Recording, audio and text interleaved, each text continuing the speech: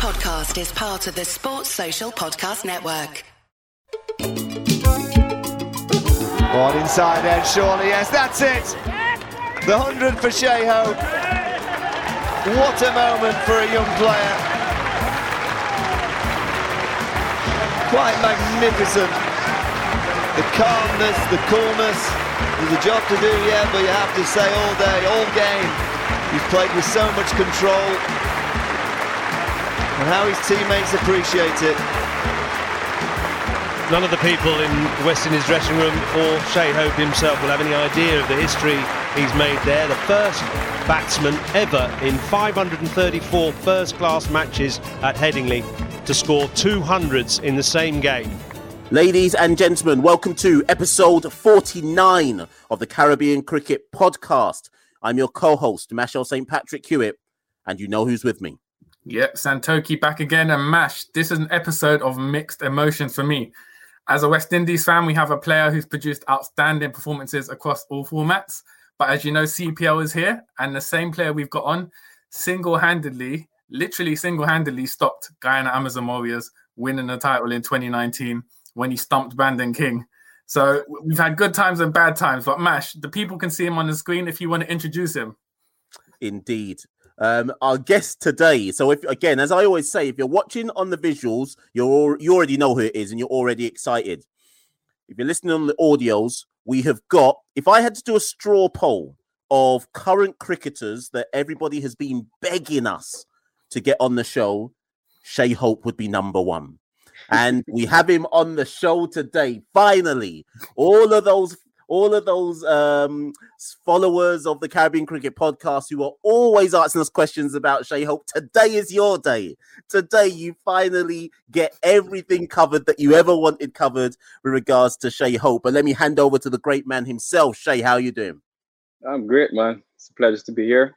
As you say, it's been a while, so I'm just happy to be on the podcast. Excellent. And of course, at the time of recording, for those who are listening, CPL is obviously underway, and we've got 3 different teams being repped in this episode today. Obviously, I'm representing the Talawars, Santoki, the Amazon Warriors, and of course, Shai plays for the Barbados Royals. Unfortunately for my for the other 2 on the show today, we know who's going to win this. It's going to be the Talawars, but you know, I'll be nice to them as we go through this particular episode and whatnot. But Santoki, do you want to kick off proceedings? Yeah, so let's get into it. Where we ask all our guests, Shai, growing up, how did you get into cricket? And at what age did you think, okay, this is something I can make a career of? Well, firstly, I guess a lot of it had to play with part of my brother and my father. I saw them playing cricket when I was a little boy, and I was like, what's this? What are you guys doing? So I always wanted to know what's going on. I was always interested from a young age. It got to the point where, because my father, he's a joiner. So basically anything with wood, he's good. So he actually made a small bat for me when I was young. And he threw a couple balls at me and I hit them pretty well in his eyes, because I don't know. I can't remember back in the day. I have to go by his words. And he said, oh, this guy, let's see if he could, do something in the future. So it was always a case where I always loved the game. So from a young age, he just continued to encourage me. As I said, he would throw balls at me, and just something that from a young age that I really, really enjoyed and was very interested in. And again, as I said, my brother, who's also another professional cricketer, again, another big inspiration for me. So it's just nice to see how they enjoy the game and basically instill that onto me growing up. Shai, obviously hailing from Barbados, the one thing that is clear about all Barbadian cricketers is the club system in Barbados is so entrenched. The school system, in terms of cricket, is so entrenched. It's not about pitting islands against islands, but I think when we look at the Caribbean islands, certainly the first class system is seen as the best in Barbados if you're gonna really be exposed to cricket. So we had Carl Mayers on last episode. Just talk to us about the club you were part of and your experiences growing up through school. Before you came over to the UK, obviously, your experiences growing up through school cricket, club cricket, etc.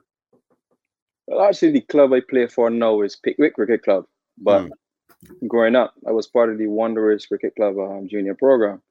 So it's been a bit of a both worlds, best of both worlds, as I say. Now, I remember a tour to England with the St. Wanderers Cricket Club. As I said, is a lot of development that was going on there. Something that I would never regret going. I always enjoy the system that they had going on there. But as I said, no, I play for the Pickwick Club. So there's a big rivalry between Pickwick and Wanderers. So I'm always in the middle, but whoever I'm playing for, obviously I'm going to put my best foot forward for them. But there's always love both sides. When you got your scholarship, now I'd like to think that most fans listening to this know you got a scholarship, but it wouldn't surprise me if a lot of people actually don't know. Even though it was spoken about and it was covered, it wouldn't surprise me if a lot of people are like, what, you got a scholarship to play in England? But Santoki and myself obviously both know you did, and we know a lot of the history behind that. But can you just explain to the listeners, to the viewers, whatever medium they're listening or watching on, how did the scholarship actually come about? Well, I don't really want to call any names to get people in trouble, but what I can say though is Alan Wells, who was the director there at that point in time, he came to the Caribbean. I was doing some scouting. Now, initially, I wanted to go, look at my options overseas just to see what was there. And Graham Walker, who was a very great person that I hold dearly to my heart, we were looking at options to go overseas, and I think we first looked at Brentwood, which is in Essex.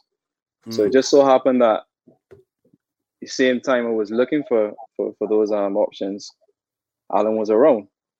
So I think they were scouting for someone else. So they said they don't want to call any names to get him in trouble. But it just so happened that everything was aligned at that present time. And as I said, like it just happened. So basically I was in the right place at the right time, and then everything worked out from there. Were you wicket keeping while in Barbados, or was that something that you developed when you came over to England? No, it was always wicket keeping, but I was doing everything in cricket. I said when I was growing up, remember we have a Herman Griffith tournament, which is the primary school tournament. I would literally bowl my 5 overs and then go and wicket keep afterwards because it was 25 overs a game. So I did everything basically growing up.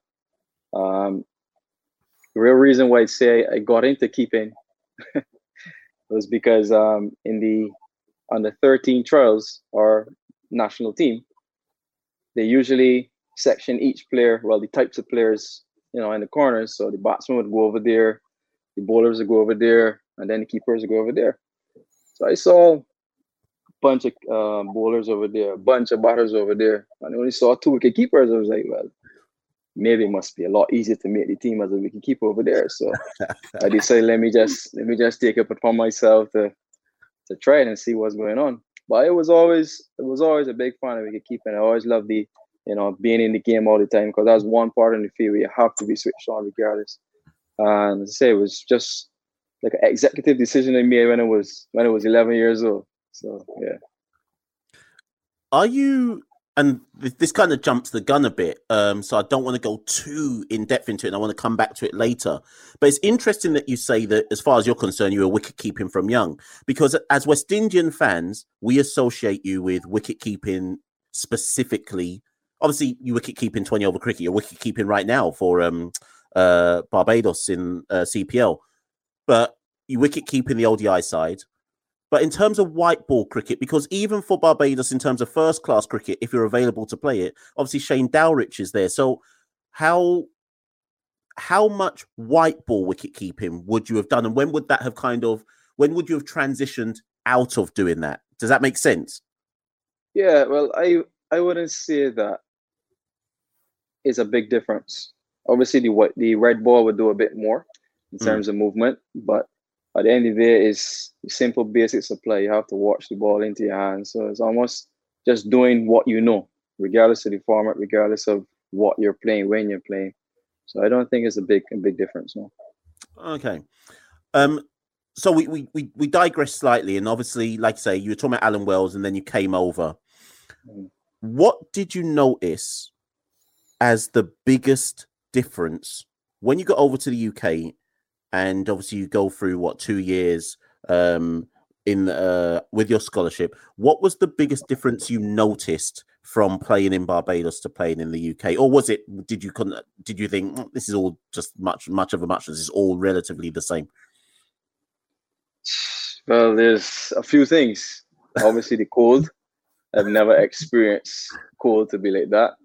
And I went, would have been the beginning of September. Well, I think I went to the end of August to get myself prepared for the term. But even then, it was a bit chilly, something that I've never really been accustomed to. And then the system they have there, the school, the facilities are amazing. Like something that I would never really experience in Barbados, let alone the Caribbean, some places. So just being able to access certain things. You have indoor facilities. You can literally practice whenever you want. You have the dorm houses on the actual property. So it's like you wake up, you go to school, you can mesh the school with your cricket training. So everything was a big eye opener for me, and definitely a very good experience. But yeah, just the main thing is the cold, but then just the way how the system was set up there for you to really excel in the classroom and also on the cricket field. Santoki, sorry. Was there, so after your schooling, was there ever a temptation to sort of try and play for a county, try and get in the club set up here, or was it always the kind of thing to go back to the West Indies? That's a tricky one. But yes, I did have the thoughts, I'm not gonna lie. Because I was always thinking about the system over in the UK, the county system I'm talking about. And I guess I got a taste of it at school because the facilities that I spoke about before and the way how things were. But my heart was always with West Indies cricket. That's the thing. So I did apply for some universities. I was accepted, but I made a decision to come back home and play in the regional under 19 tournament, which would have been played in the summertime. So I guess it worked out for the best. Seeing where I'm at present, so definitely don't regret it. But as I said, it's a thought that definitely went through my mind to stay and pursue university and then maybe some county cricket afterwards. Yeah, go on, Mash. I was going to jump the gun, Santoki. Yeah, I'm trying to work out. So let me jump the gun. So Shai, that's all good and well. You telling us, well, you thought about it. That was then. I am surprised that you have not played county cricket at any point in time since, well, at all. You just haven't. And that was Santoki. I think that was like one of the questions we got about 1 million times. When is Shai going to play county cricket? When is he going to play county cricket? Has he not thought about playing county cricket? Even you and I have spoken about whether he's going to play county cricket or not. So Shai, forget when you were young. Surely this has been something that you must want to tick off and do at some point in your career. Yeah, of course, definitely at the top of the list. But the biggest thing would be the time and the schedule. For West Indies cricket, we usually tend to have a lot of tours when you have the county season going on, and most teams don't necessarily sign for a short period of time. They normally want someone who can stay for an extended period in the season. So maybe that's why it didn't really work out. But I was always willing to play, always interested to play in the county setup, and even some in Australia as well. I always wanted to play cricket around the world and not just in the Caribbean. So it's definitely at the top of the list though. Anyone who is listening to this who is an agent, come on now. Come on. We've literally just opened up the door for you. Come on, get cracking. So Santoki. Yeah, so you finish your schooling, you come back to regional cricket. You said you played the under-19s. I think you were 19 when you made your regional debut for the Barbados senior team. How difficult did you find the step up to that side?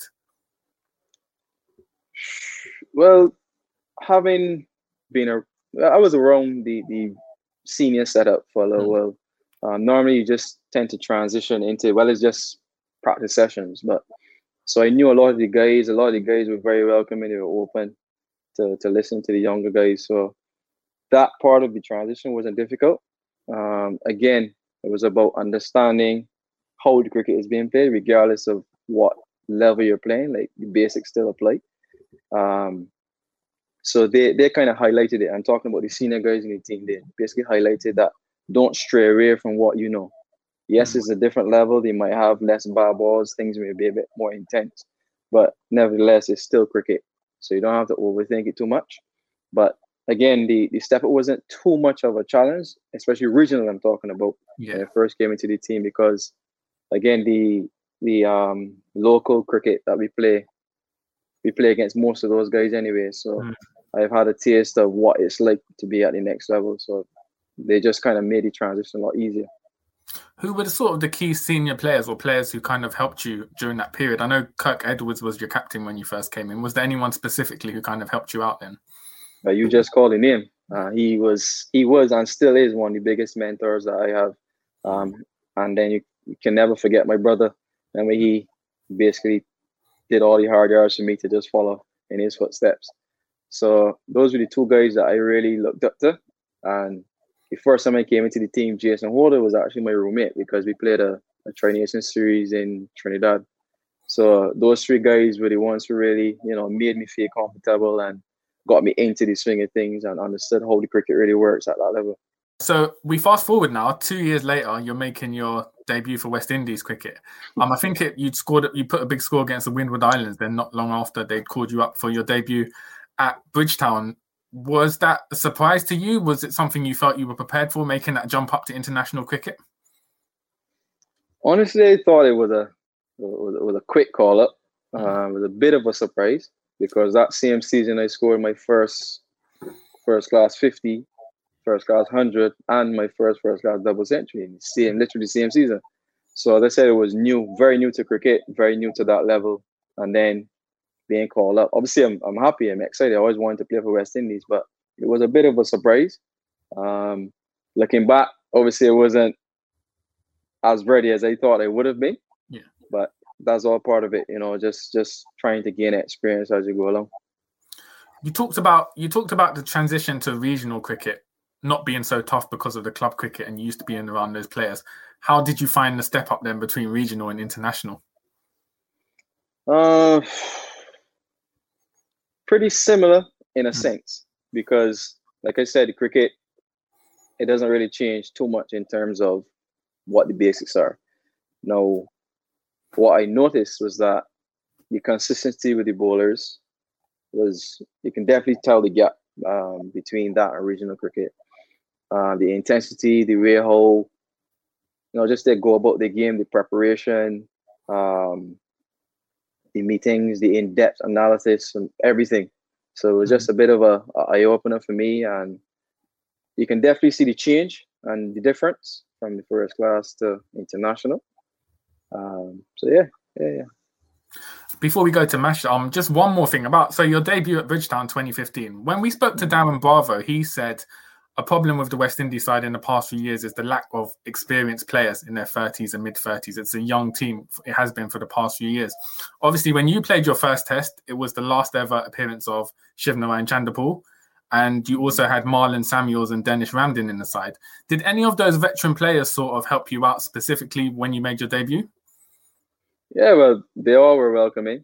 Again, I only played one game with Shiv, but I would have loved to play a couple more. He kind of highlighted the little things that he would need to focus on at this level. He was the main one who said not to focus on what you don't know, as in literally just bring what you've learned from over the years into here. Trust your skills, trust why you're here, because you've been picked for a reason. So that's basically what he was trying to get into my ears.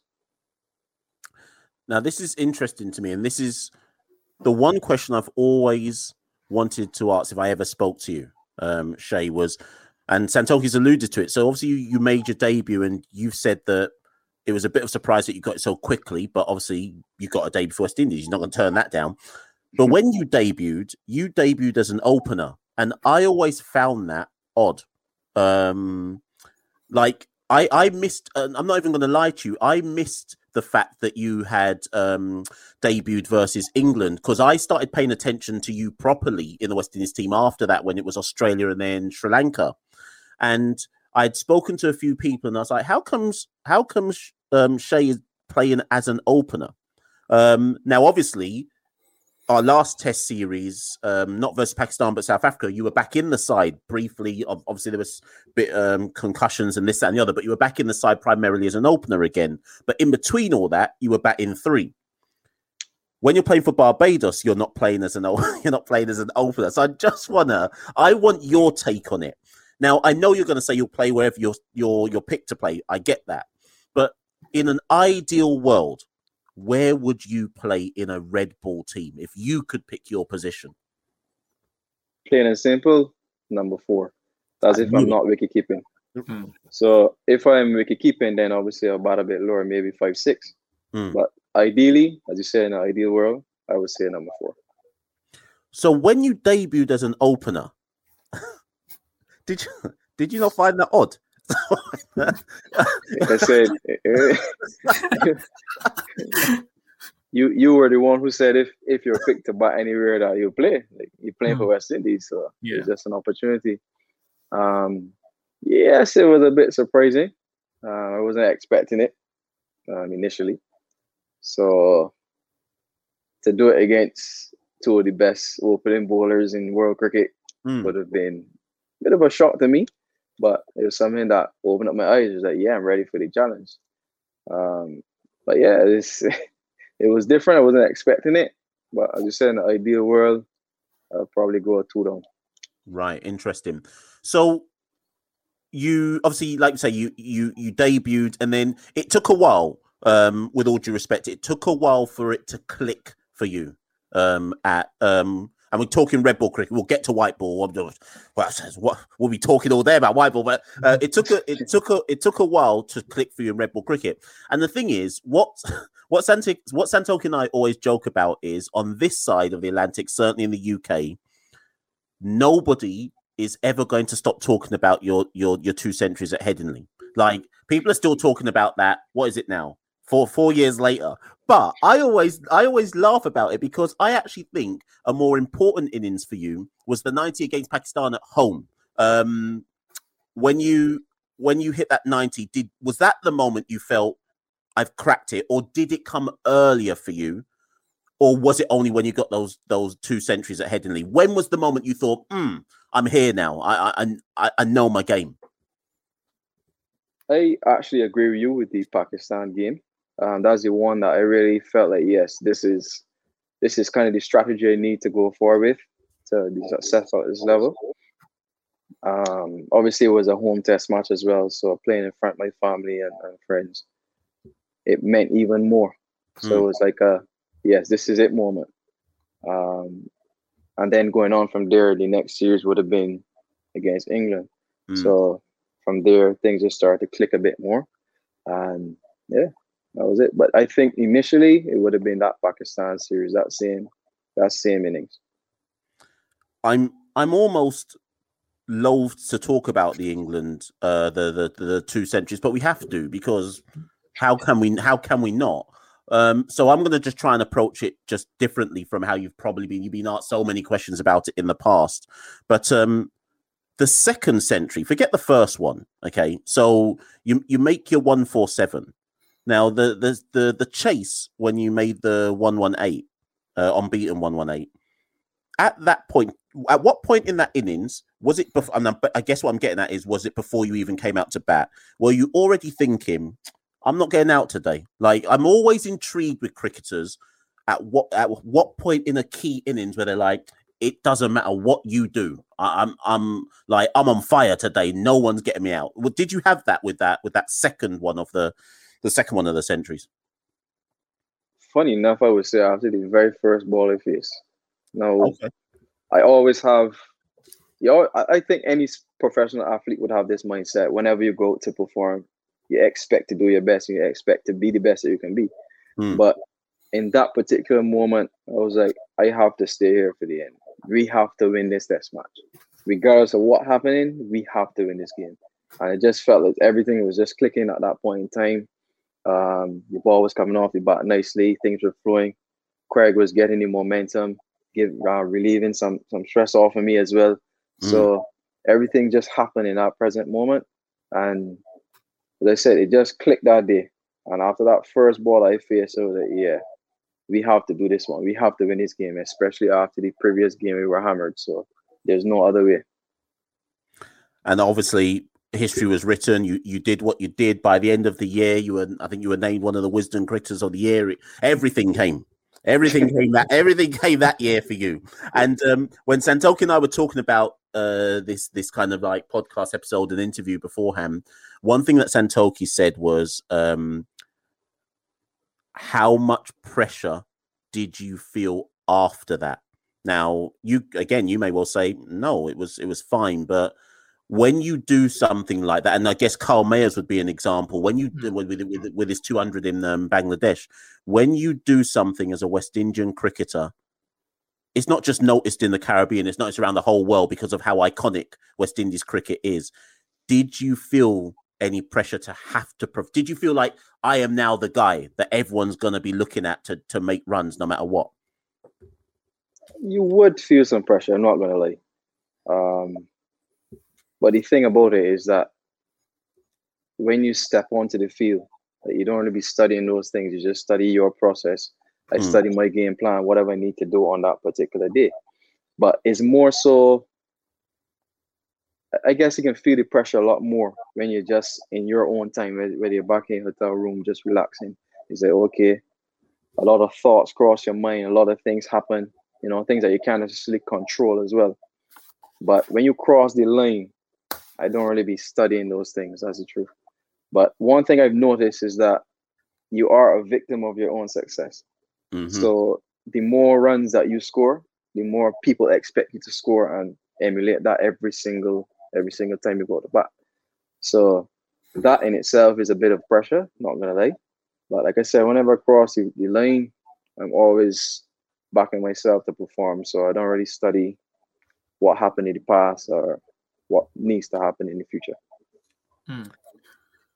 Yeah, so we're gonna digress a bit. So obviously, at this point, after Headingley, particularly in England, because you scored it here, people would have sort of boxed you in as a classic Test player who was going to revive West Indies in Test cricket single-handedly. But at the same time, you were making inroads in ODI cricket. I think 2018 would have been a year for you, a specific year when you hit 123 not out against India, for instance, in that tied game, and you were excelling in white ball cricket. Did you make any changes to your technique at that point in terms of being successful in white ball cricket? Honestly, none that I would say. If I know over years, the technique would change, things would start to come into a game that you didn't have before, but I wouldn't say something specific that I tried to change. It's more of a mindset that I was trying to enhance. So things like trying to limit dot balls, trying to find boundary options, those types of things that I would try to get into my game a lot more, because my role was obviously to keep the innings together, keep wickets in hand, and obviously give us the launching pad at the back end. But I was always trying to find ways to improve, that is less dot balls, more boundary options, whatever the case may be. So I wouldn't say there's anything technical in particular, but probably more of a mindset and process. What's interesting is a lot of your big scores have come against Bangladesh. I think you got 2 centuries. You hit another century against India in Chennai. You hit 1 against Afghanistan. Is there anything specific about Asian subcontinental conditions which sort of suit your game? Because a lot of batsmen obviously struggle there, but you seem to thrive. Well, I honestly think that the pitches are lovely. The outfields are very fast. I like to stroke the ball. I'm a time of the cricket ball. So if I can just put my bat on it, get into the gap and get 4, then I'm living. Whereas some parts of the world, especially Caribbean, you have to hit the ball twice as hard to get a boundary, or even 2 sometimes. So, as I said, the pitches that we played on in Asia have been very good for batting. So I guess I utilized it. But the main things for me would have been the outfields, because the bowling would always be good. It's international cricket, the bowling will always be decent. So it's just about capitalizing on those good pitches and the fast outfields whenever you get them. This is quite interesting to me, Shai, and I'm gonna admit something to you now. When you got into the ODI side and you started doing well,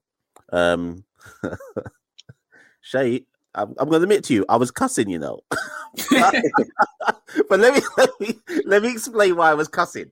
Because initially, in your ODI career, I thought your strike rate was too low initially. I want to point out that I said initially, because I fully accept that your role in the side right now, as far as we're concerned, you are the go-to player in our ODI side. But initially, when you got in, did you ever feel like, okay, I'm taken to this white ball game. I know my game. I'm pretty much can be trusted to get a score. But were you ever hearing noise about, but Shai needs to bat a higher strike rate because this is ODI cricket and so on and so forth? Did you ever get anybody saying that? Anybody? Me, everybody. Oh, okay. So basically that was coming from all angles, left, right, center, everywhere. But the biggest thing was, like I told you, the role, that was my role. So therefore, as long as the people in the dressing room, the selectors, the coach, captain, the players in the team understood what I'm doing, it doesn't really matter what people on the outside think, because they don't necessarily know the game plan. So it's not up to them to tell me how to play or tell us how to play. Yeah. It's about trying to find that team formula to win a game. And we just tried that formula to see if it can click, see if things can happen. But like I told you, it's about trying to find ways to increase that. So it's not that I'm just trying to keep the innings together. I'm trying to keep the innings together, but still keep it at a decent tempo. Why not? Well, maximizing every delivery that I get instead of just batting for a period of time.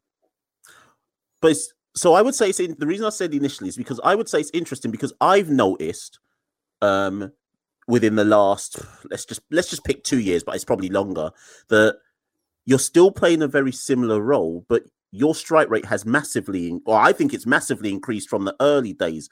Now, what would you say is you might say you haven't noticed it, but what would you say would be the reasoning behind that then? Is it that you're just more comfortable in your game, or is it the game plan now, or whatever it might be? Because it is now not uncommon to watch you play for the ODI side, and I'm expecting no matter what innings you're playing, you're going at, depending on what the pitch is saying, because it does actually depend on the track. But generally speaking now, you're going at high 80s, low 90s, sometimes run a ball, whatever it might be. Obviously, it helps that you've got Evan at the other end if he's playing and so on and so forth. But is this something that you've just developed as your game has gone on? It was a conscious effort. Like I said, we have discussions amongst the team to find out what's the best way forward for the team to excel. And we were always trying to find ways to mesh, as I said, my role with a bit more aggression, if you want to call it that. So over a period of time, it was just about taking a bit more risk, but obviously calculated risk. So therefore, we'd make sure that we take it from practice into the game. So it's not a case where they're just telling me to get my strike rate up. Strike rate up doesn't mean hitting 4s and 6s. It just means, as I said, hitting the ball into gaps, more or less dot balls.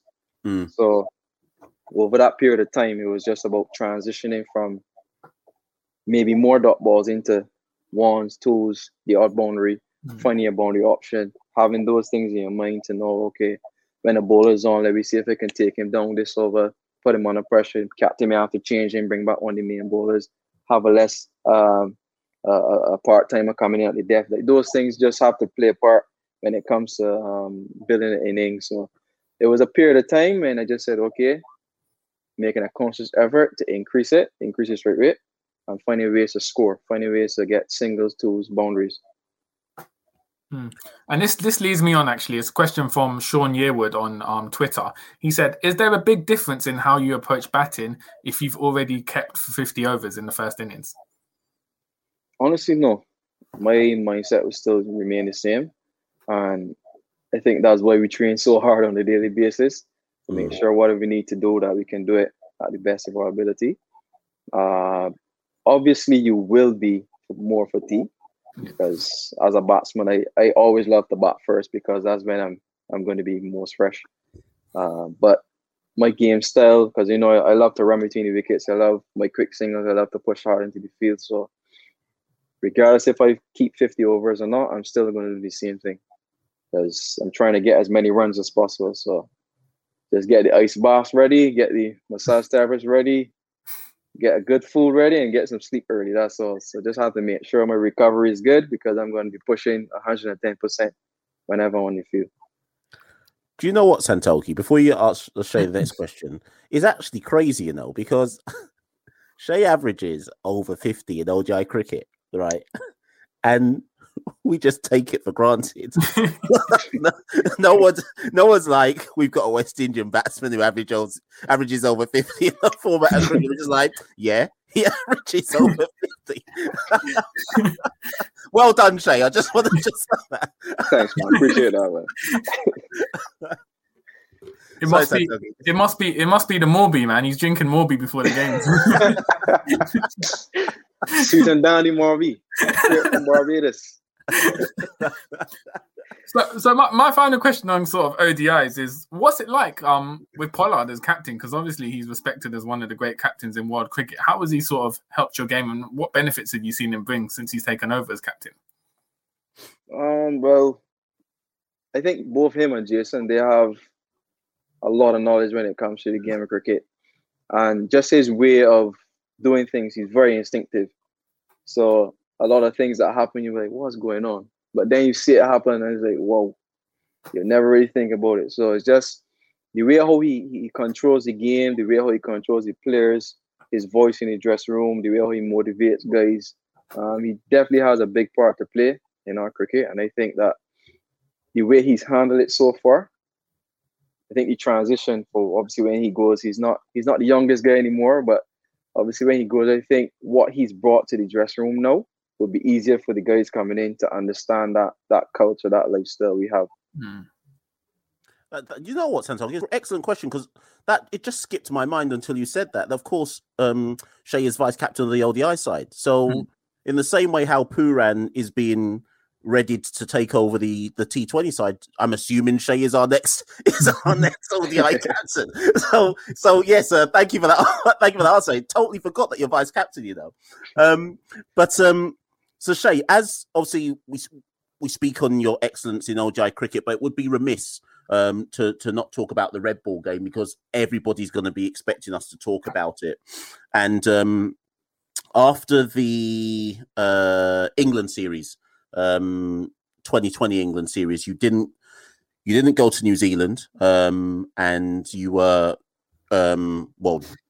dropped for want of a better word, and you have recently made a return back to the Test squad for the South Africa series. Obviously, you were part of the 13 for the just concluded series with Pakistan.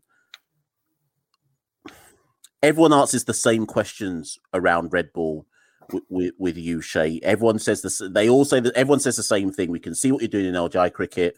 Everyone's waiting for it to click again in red ball cricket. But where do you stand? I think there's no point in me answering a specific question. Where do you stand on it? Because you're still young, and we certainly haven't written you off in the red ball game. But it's interesting to just find out what are your views on the red ball game. And yeah, where you're at the moment. In an ideal world, if it was up to me, I would like a solid, let's say, 3, 4, 5, 6 first class games. And before that, some cricket, some specific stuff that I've been trying to work on leading up to those first class games, to then get a feel for the first class cricket again, to get a feel for how things are working and formulate my plans around it. Now, obviously, our schedule would not allow that because of the white ball stuff, everything. So there's no real time to focus on actual specific stuff that I would want to. But again, that's an ideal world. We don't expect that to happen. Now, as everyone saw, I can be successful in that format. And it's more so for me. It's not necessarily for other people and what they think. It's more so for me. I want to prove to myself that I can do more. I can give more to West Indies cricket. I can give more fans something to cheer about when the day comes. So, as I said, I need to find a way to mesh what I need to try to work on with the limited time that we have. Obviously, with COVID and everything in the way. So, that is going to be a challenge. It is a challenge. It has been a challenge for a while. But I think that's the next step that I need to take, to formulate the best plan to make my game plan work in the testing arena. When when you felt not when you felt. Let me rephrase that question. When did you start to, or did you start to, at any point did you doubt yourself in terms of the red ball game and be like, what's going on? Because we're not elite athletes, if you can't tell.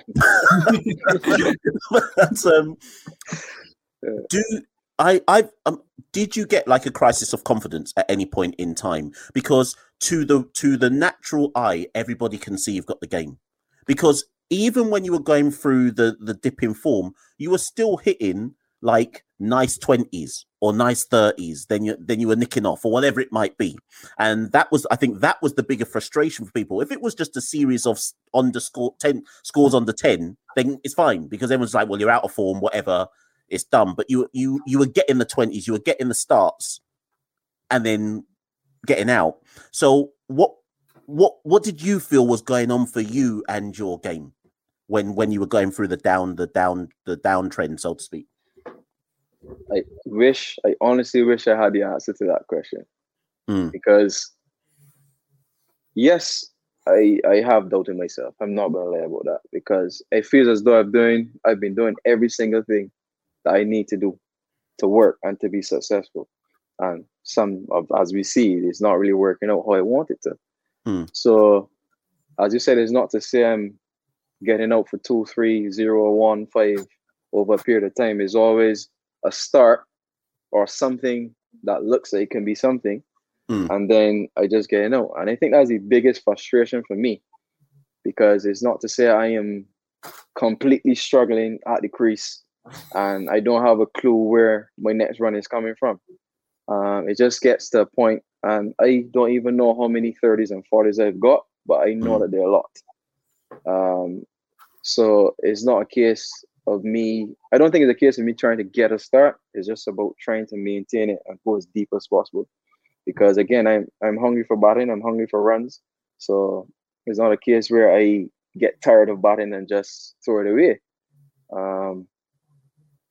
It's just one of those things. Cricket is a very unpredictable sport as well. So I kind of have to remind myself of that. No matter what you do, like anything can happen. You can get a ball that creeps. You can get a ball that just spits off the pitch and gets out. So that's just the biggest frustration for me. Just getting those starts and then just getting out. Because it's like almost like finding every possible way to get out after having a start. And like I said, I don't know the answer to it. I don't know what needs to be done at that particular point in time, but I'm just hoping that I'll find it soon if I'm going to be selected anytime soon for West Indies in the 11 I'm talking about. Well, this is so one thing that we've always thought doesn't help, and I actually think you've alluded to it, but you were referencing it more in terms of COVID. But when I've always said that, and this goes for you, Roston, Shane Dowrich, all those players who kind of debuted after 2015-16 onwards. And for you, it's doubly hard because you're in the white ball team, in the ODI team. A lot of you haven't played first class cricket in ages.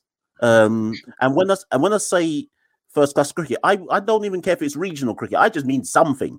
A lot of you are going from series to series to series, and you don't get.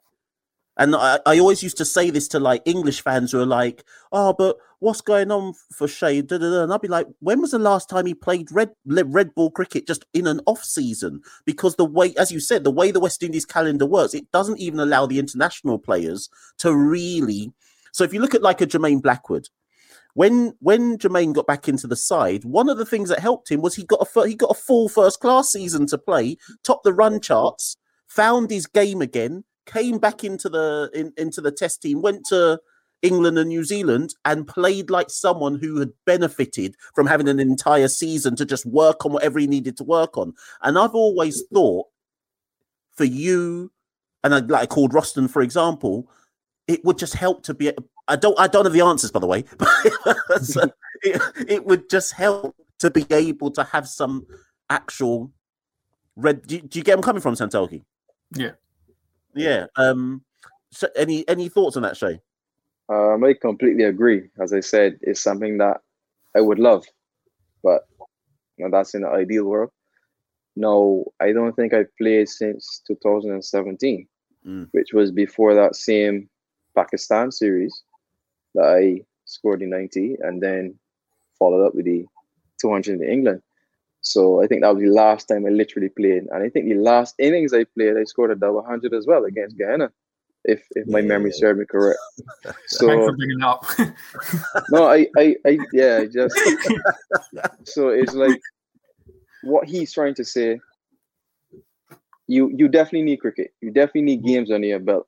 And I don't think that these one or two best games that we have before the tournament is enough. For me, especially. Like I would want, as I said, like a proper solid 4 or 5 games, first class game, just to, feel myself. And I think it would definitely benefit not just myself, but some of the other guys who haven't been playing red ball cricket as much as well. Santoki, I already called for the agents to get in touch. I don't know what else. I don't know what else I could do at this stage. But Santoki, let's talk some CPL. Yeah, so we've talked about Test cricket, ODI cricket, but you're an all-format player. So you're currently CPL with the newly named Barbados Royals. We talked about the adjustment between Test cricket and ODI cricket. How do you find the adjustment moving towards T20 cricket? Have you had to make massive changes in trying to make inroads into that format? Not really, to be honest. It's just when I do come back down to the 2020 format, I need to remind myself that I don't need to hit the ball as hard as I think. But the same game plan, game style, everything still applies because you can pick the gaps, you can hit the ball through the gaps, get the same boundaries as everyone else. And I can hit a 6. It's not that I can't get a 6 hit. So just about making sure that my game plan is ready and whatever the situation requires, understand it and find a way to get the team over the line. It's interesting because obviously ODIs you open obviously by the time this comes out, hopefully in about 2-3 days, whatever it might be. So you probably would have played one extra game by the time this comes out. You've batted, I think, first drop at 3. You opened in the last game. As a T20 player, where's your ideal position for you as a T20 player? Either opening or 3 because it depends on the makeup of the team. If we have some power hitters at the top, then let them go maximize the power play. But myself, I love to get a piece of the power play as well, just to get myself going. Yeah. But the earlier I bat, the better I think it is for me and then the team, because then I get a rhythm and then I can accelerate at the end if I need be. But I wouldn't say I would prefer to be at the top 3. Let me just put it that way. You've not, again, it's probably West Indies' duty because you're an all-format player. But actually, I'm trying to think, I don't think I've ever seen you in another T20 league anywhere. You've only ever played CPL, right? Yeah. only CPL. I don't. Do you know what? I don't even want to ask if that's even something that's ever crossed your mind, because all the people who want you in Test cricket are going to say, "What's your problem?" So I'm going to leave that question alone. I'm not even going to go there. So talking back to you. Yeah, no. So I was just going to say, no. I wish you all the best for this upcoming CPL season until you play a guy in Amazon Warriors, and then. I'm hoping you don't do any more stompings. But Mash, I think it's time for the big question. Indeed it is. Every guest we ever get on, Shay, we ask them the same questions all the time, no matter who they are. So it's your turn. Question number 1. You're not allowed to say Kensington Oval. What is your favourite ground to play at in the Caribbean other than your home ground? Oh, let's see. But that's the thing. You already make it difficult by not choosing Kensington. Probably Antigua. I'd say Why? Antigua. Why Antigua? Just maybe because the atmosphere that I've had there, because normally we play England and they bring a very big vibe, a lot of people around. And I like to play in front of a lot of people. I just love to hear the noise and just seeing people enjoying themselves. So probably Antigua. In terms of CPL, what have you found? What ground has had the best atmosphere for CPL specifically? Have you found? Kensington 1 and Trinidad. I find Queen's Park Oval has a lot of people. A lot of people. Santoki asked you that question. He expected you to say Providence, but good answer. I haven't really played too many games at Providence in CPL though, but Trinidad is definitely at the top of the list because of the atmosphere that they have there. In terms of grounds outside of the Caribbean, what's been your favorite venue to play cricket? You're well traveled. I feel like you've played almost in every single test associate country you could have played in. But what's your favorite ground that you've played in outside of the Caribbean?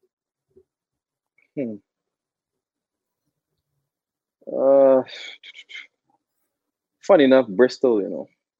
Bristol is one. Yeah, Bristol is one of my favorite grounds. The pitch is great for batting.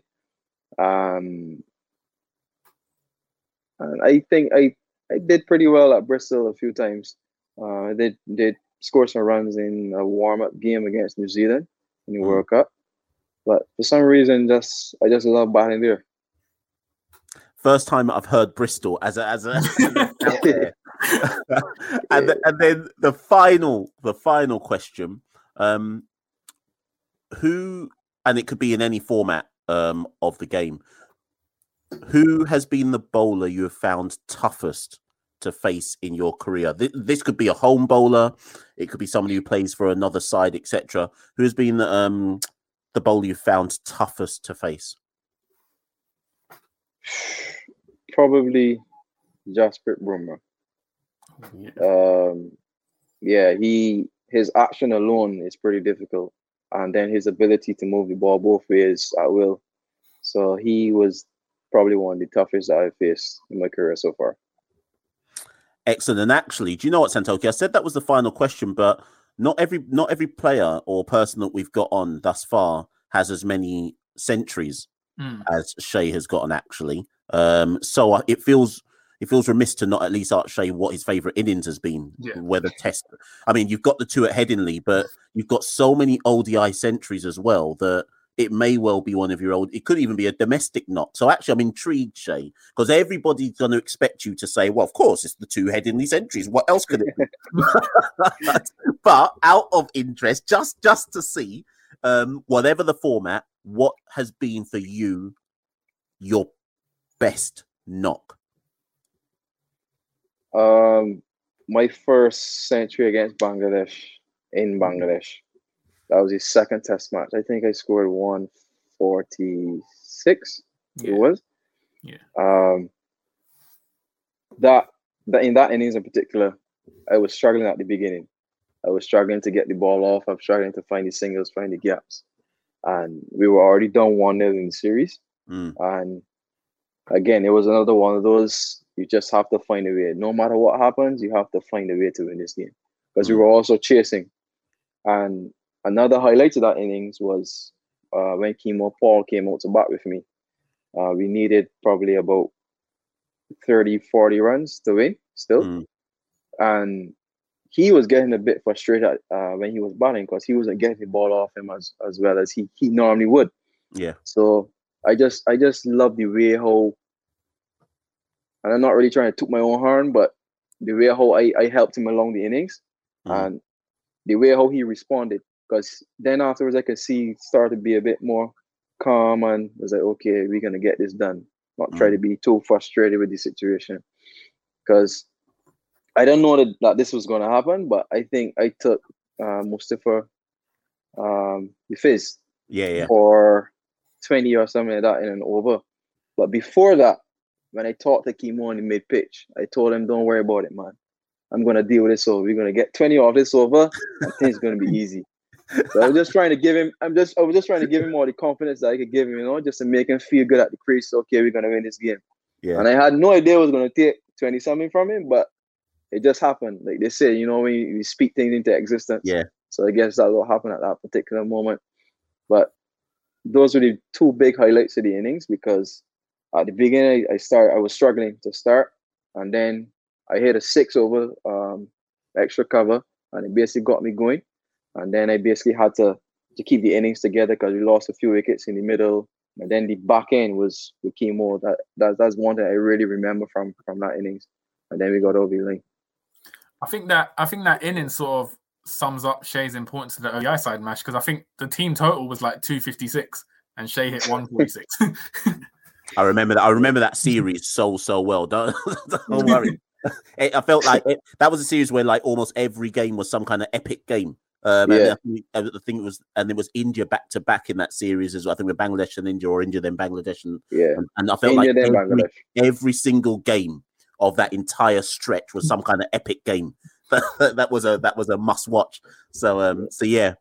Shai, you know, that kind of brings things to an end. I know obviously this is your off day from proceedings at the moment in CPL, so we do want you to actually go and relax ahead of the upcoming games. But I just wanted to say thank you for coming on the podcast. It's been much appreciated. I appreciate your honesty as well with regards. You didn't duck any of the questions whatsoever. And as much as you said, if I am selected, we are expecting to see you in the Sri Lanka series in the red ball game. So we aren't the selectors, but Santoki and I are expecting to see you in the 11 come Sri Lanka. So all the best for that Test series when that comes up after the World Cup. But Santoki, any last words? Yeah, no, agree. Absolute pleasure, Shai. Thank you for taking some time out, and obviously being so honest with your answers. And genuinely, me and Mash hope to see you very soon in the Test arena, where we're sure that you'll thrive again. Yes, thank you very much. Thank you so much for having me. It was a pleasure. I enjoyed it with you guys. Brilliant. Ladies and gentlemen, that has been episode 49 of the Caribbean Cricket Podcast. Thank you and good night.